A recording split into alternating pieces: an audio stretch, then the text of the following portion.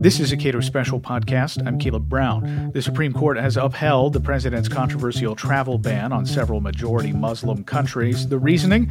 It's national security. There is a rational basis for the claims made by the president, and the law gives the White House a great deal of latitude. Cato's Ilya Shapiro discusses the case. To hear the majority tell it, this was a case about deference to the executive over an area of law that the president has a wide degree of latitude.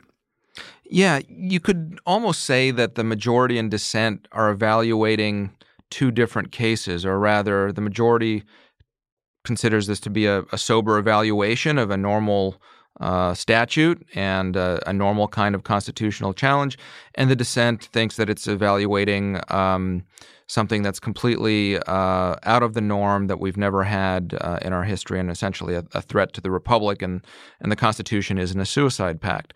Very hard to reconcile. The dissent doesn't even deal with the majority opinion's detailed examination of the statutory text. I don't know whether that's because they think it doesn't matter or because everything just comes down to the constitutional aspects and the threats to our culture and values.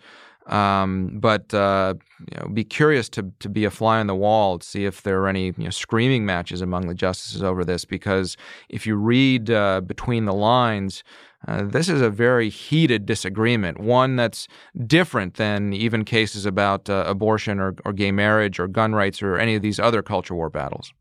So what did the majority find? So first of all, on the statutory issue, there's a provision, Section 1182F of the Immigration and Naturalization Act, that gives the president broad discretion to suspend the entry of aliens into the United States. The majority opinion says, quote, "The president lawfully exercised that discretion based on his findings following a worldwide multi-agency review that entry of the covered aliens would be detrimental to the national interest." And that detrimental to the national interest finding is basically the beginning and end of it for the majority. John Roberts, in his opinion, goes on to say that the plaintiffs' attempt to identify a conflict with other provisions in the INA and their appeal to the statute's purpose and legislative history fail to overcome the clear statutory language. So it could be alleged that there's a conflict between the president being able to restrict entry, but not being able to discriminate based on certain categories, although religion's not one of those, in terms of issuing immigrant visas. Well, here we're dealing with non-immigrants, for example. Anyway, there's a very detailed technical explanation that the majority goes through in talking about why, as on a statutory basis at least, the president's discretion to issue restrictions when admission of certain aliens would be detrimental to the national interest, it seems pretty airtight as a matter of, again, statutory text.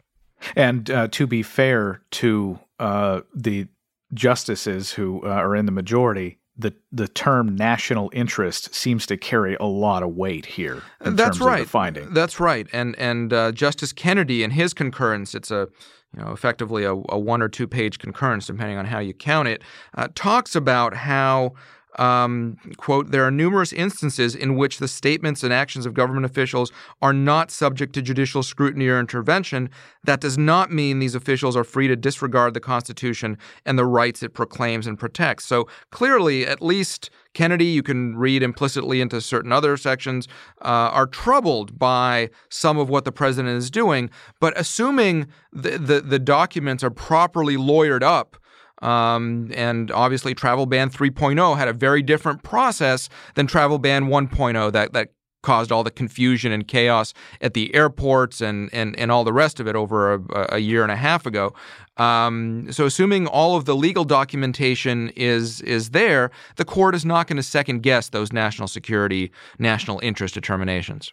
All right. So the minority, 4 votes, they seemed more concerned with the statements of the president about what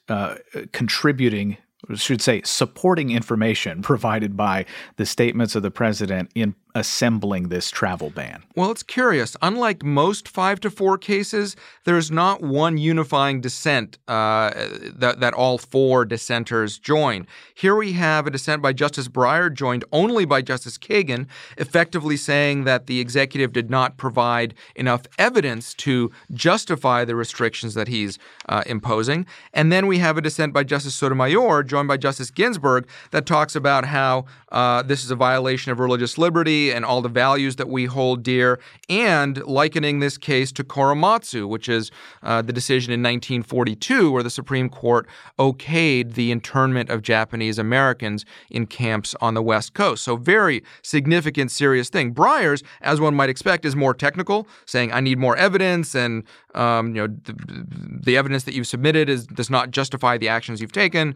Sotomayor goes more in terms of values and rhetoric, and this is clearly a Muslim ban by any other name and is un-American. So each of those only gains 2 votes, so it's not a unified reason why they think the ban has to fall. This is from the majority opinion, and you sent me an email shortly after the opinion came out, making this point here. The dissent invokes Korematsu v. United States. Whatever rhetorical advantage the dissent may see in doing so, Korematsu has nothing to do with this case. They say he writes further down, the dissent's reference to Korematsu, however, affords this court the opportunity to make express what is already obvious. Korematsu was gravely wrong the day it was decided, has been overruled in the court of history, and, to be clear, quote, has no place in law under the Constitution. So what does that mean for this case, Korematsu v. United States? Of course, the famous Japanese internment case in the mid-40s.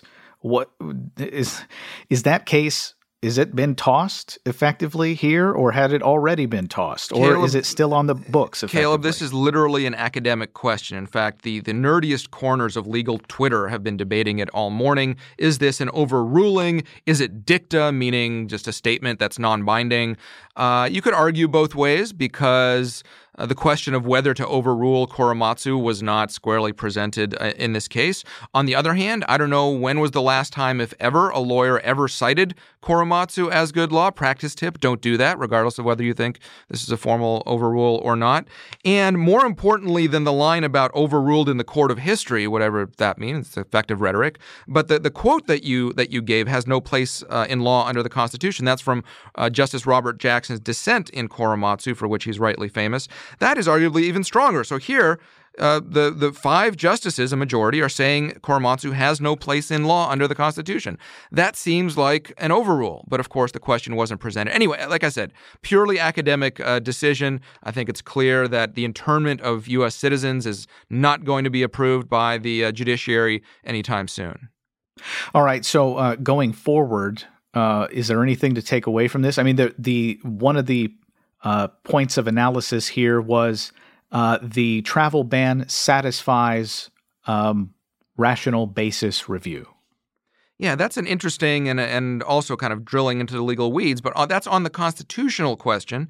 When it's a national security determination, the court will not apply a stricter level of scrutiny because it's not equipped to do that, to weigh those kinds of considerations here. And so because the executive branch presented adequate justifications, that overcomes whatever unease the court has, and John Roberts does have several pages talking about the various statements that Trump had, not as long as Justice Sotomayor goes into in her dissent, but still notes all of the fiery rhetoric and whatnot. But regardless, because there is a legitimate motivation, all of this kind of atmospheric tweeting and statements and whatnot doesn't overcome that presumption or that standard, which is, after all, based in rational basis. Now, of course, we at Cato don't generally like rational basis. We think the government should be the one that bears the burden of justifying the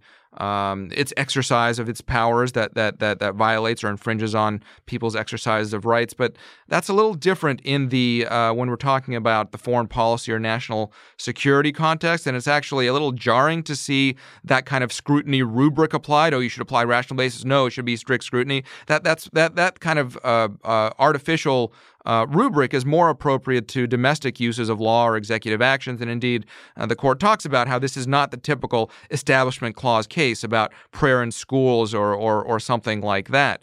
And whether you call it rational basis or simply a big deference to the executive on national security grounds because courts both don't have all the information and aren't properly positioned to second guess those kinds of determinations, I think that's probably the right call. I would have wished that it would not be come under the magic words of rational basis, because so often, at least in the more common ways we see it in the domestic realm, that means the government can do effectively whatever it wants. One other thing to note, to underline, Caleb, is that this does not mean that it's a good thing that the travel ban is in place or that it was upheld as a matter of policy. I certainly haven't examined all of the evidence that led the administration to write the proclamation, Travel Ban 3.0, in this way. My colleagues David Beer and Alex Nowrasteh did, and they think it doesn't justify it, and I accept that. Of course, we don't know. And of course, Cato's brief was about, hey, you should really look at the empirical data on this because that would inform your decision. That's right. It was a Brandeis brief, if you will, not making a legal argument so much as saying, look, the evidence doesn't uphold it. It was, I guess, tailor-made for Justice Breyer's dissent, I suppose. But the larger point is that we don't have, some of the evidence is no doubt classified. Some of it simply hasn't been made public. And that's part of the reason why it's so hard to argue about these things. We really don't want courts, even a kind of a special national security court, say, that's read into classified information and then all of its opinion becomes redacted or something. Do we really want to go there? I don't think so. And so the ultimate remedy on this sort of thing is political. And if people don't like this, then the ballot box or of course impeachment is the ultimate remedy. Ilya Shapiro edits the Cato Institute's annual Supreme Court Review. Subscribe to and rate the Cato Daily Podcast at iTunes and Google Play, and follow us on Twitter @Cato Podcast.